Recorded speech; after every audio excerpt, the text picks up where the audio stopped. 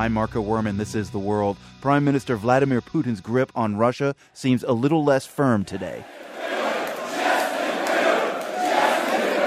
Thousands of protesters marched on the streets of Moscow today, demanding honest elections. This after Russia's parliamentary elections over the weekend were marred by reports of voting irregularities. According to preliminary results, Putin's United Russia Party won the vote, but the party lost its two-thirds majority in the Duma, diminishing its power and Putin's.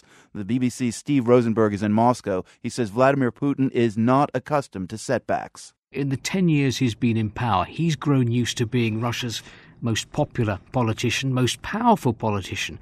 And suddenly, on one Sunday, his party has stuttered at the polls. It's had a bad run.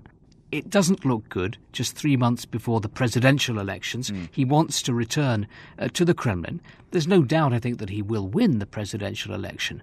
But I think this result shows that his party is losing popularity. And he himself has been losing popularity.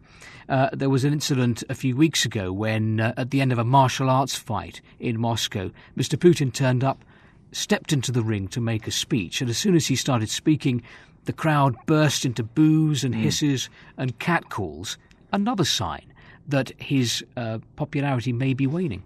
I guess then the question is, why the setback for Putin and United Russia? I mean, in September, he said he wanted to become president again.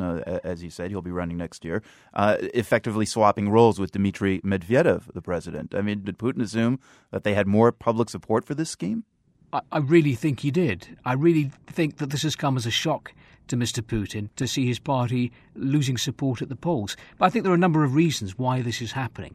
First of all, Vladimir Putin has been in power for more than a decade. He could be president again for 12 years if he's elected at the next presidential election and the one after that. So a lot of people are disenchanted with having the same man in power. There's another reason too, I think, that United Russia has been labelled the party of villains and frauds by its opponents. Many people in Russia don't believe it's going to solve the big problems that exist here, like the gap between rich and poor. You know, Steve, there are people who are disenchanted all over the world and protesting about it. Is there any evidence of some groundswell of populist anti-Putin organization in Russia right now? There are anti-Putin groups. There are opposition groups. From time to time, they come out and try to hold street protests.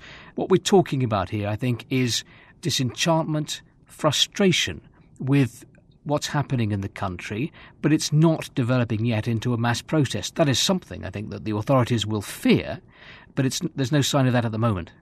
Maybe mass protests aren't in the offing in the future, but I'm wondering if the election results this weekend are some sign that Russia is in for a period of political instability.